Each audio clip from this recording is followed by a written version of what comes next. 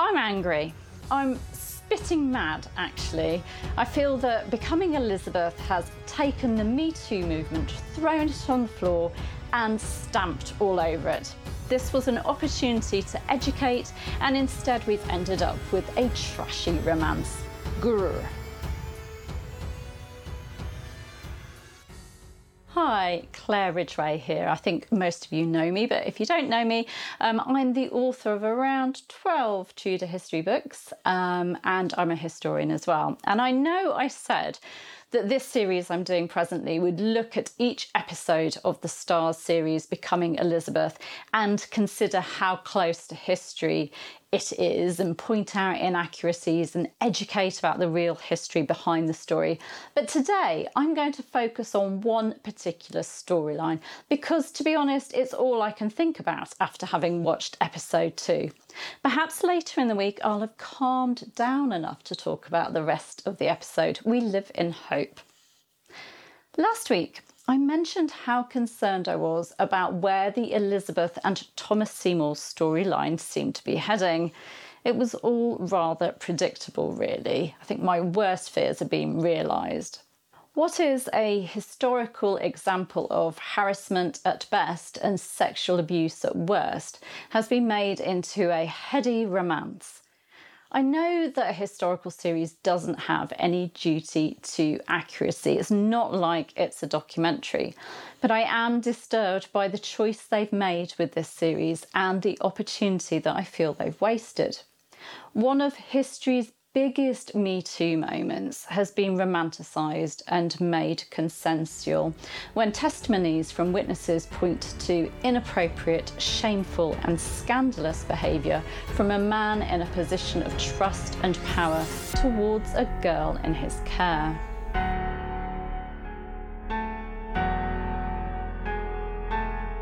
Episode 2, You Can't Keep the Birds from Flying Over Your Head, begins with that man, Thomas Seymour, acting rather oddly. He seems to think he's a cockerel and he goes striding around the house dressed in a shirt and breeches, making cockerel-type noises and waking up the household, kicking the servants and just going around the household making these cockerel-type sounds. And this includes Elizabeth when he goes around the household. He goes into her room unannounced, she's in bed, and he pulls back the covers with Elizabeth's governess, Kat Ashley, pleading him to stop. And he tells Elizabeth to get up. But he manages to charm them all, even the rather cross Catherine Ashley, by announcing that he's just being a cockerel. It's portrayed as funny, a bit weird, but funny, and not at all focused on Elizabeth. It's the whole household that are having to suffer this. Elizabeth smiles coquettishly as he leaves the room. However, the next morning, Elizabeth disappoints him. She and her ladies are all dressed and have begun the day before he can wake them up. Then we have Thomas telling Elizabeth that she hasn't just taken up residency in his household, but in his head. And later he calls her out of her class and gets very close to her, nose to nose, and touches her bosom as well, the part of her bare chest above her gown. And when Elizabeth accuses him of playing games, he points out that he'd be risking his neck if he were. Then, after an episode where Elizabeth shocks everyone by shooting a stag and finishing it off by cutting its throat, all by herself, very unseemly for a princess, very dangerous for a princess, we have a scene between Seymour and Elizabeth that had me nearly throwing things at the TV, or perhaps even nearly throwing up. Seymour wakes Elizabeth up with a hand to her mouth. He leads her out of her chamber to another room, away from her sleeping companions.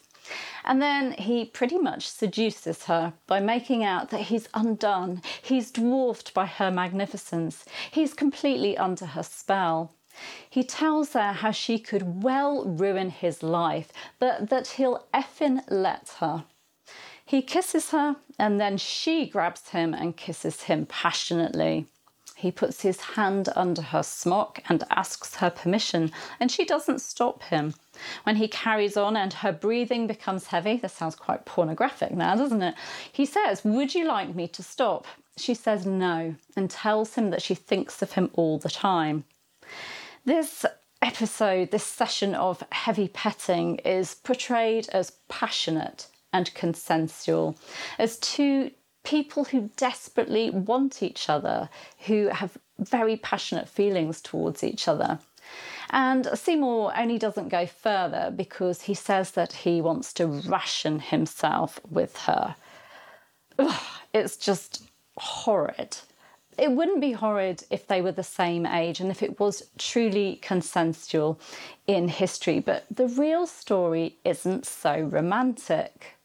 In 1548, when this really happened, Elizabeth was 14 and Thomas Seymour was about 39, 40. He was her stepmother's husband, the man in charge of the household. He was in a position of trust. He should have been rather like a father figure to this girl who just lost her father. And instead, he preyed on this girl in his care. And for the record, Thomas wasn't striding around the house pretending to be a cockerel and waking up the household.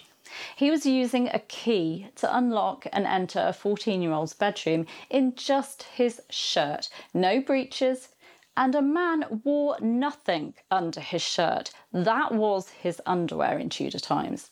And Elizabeth was in bed in her nightwear, and that was just a smock, the female equivalent of a shirt. She had no other underwear either.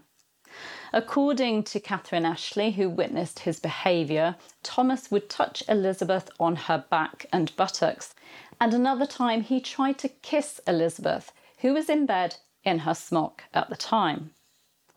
What did Elizabeth do with this? Did she grab him and kiss him passionately? Well, no, she didn't welcome this behaviour. When she heard his key sound in the lock, Elizabeth would run from her bed to be with her maids.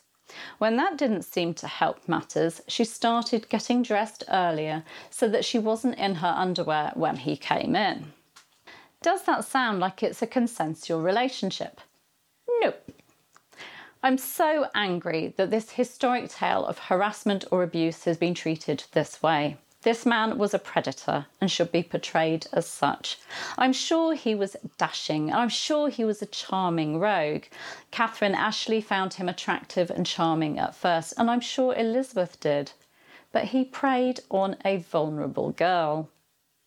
In March 2021, according to the Independent newspaper, a YouGov poll of more than 1,000 women aged 18 to 24 in the UK found that 97% had been sexually harassed. It included women who'd been groped, followed, and coerced into sexual activity. Ask any woman and she'll tell you that she's had a bad experience or that someone close to her has. Now, I know that Elizabeth and Seymour were living in the 16th century and attitudes regarding age and sex were very different, but this was a scandal then too. Catherine Ashley reprimanded Thomas Seymour for his behaviour and she reported it to Catherine Parr. I don't want to move too far forward with this story, but Catherine Parr did eventually send Elizabeth away from the household, and then Elizabeth had a truly awful summer. She suffered with ill health, being afflicted with migraines, irregular menstrual periods, digestive problems, jaundice and anxiety attacks. She'd been separated from the woman she saw as a mother figure, a woman she loved, and she'd been abused by that woman's husband. I can't quite imagine how powerless, how manipulated, how traumatised that girl must have felt. And this series is making light of that, passing off something that harmed that girl as a romantic affair. It's sick, and I'm so very angry. This is not a fictional tale. These people were real, and I believe this series has done Elizabeth a huge disservice. An episode in her life that must have shaped her feelings towards men and her trust in people has been made into a romance. It's very, very sad. Now, do you fancy discussing this episode with me and a group of other Tudor history lovers on Friday? Well, perhaps I might have calmed down by then. Do you want angry soapbox Claire, or do you want a calmer Claire? I'm not sure who's best to discuss with. Well, you can join me. I'm doing a weekly chat room chat discussing each episode of Becoming Elizabeth over on my author website, claireridgway.com, as part of my online Elizabeth First event. The event kicks off properly in September with talks and live Q&A sessions from some of the very best Tudor historians, but we can't wait till then, can we? So we're discussing that iconic queen now. We're doing it on a weekly basis as these episodes air. I'll give you the link to register for the event so that you can join us in the chat room. And I do hope you can join us. It's always fun to talk Tudor. We're doing it at the moment on Friday evening, so you've got plenty of chance to watch the episode first.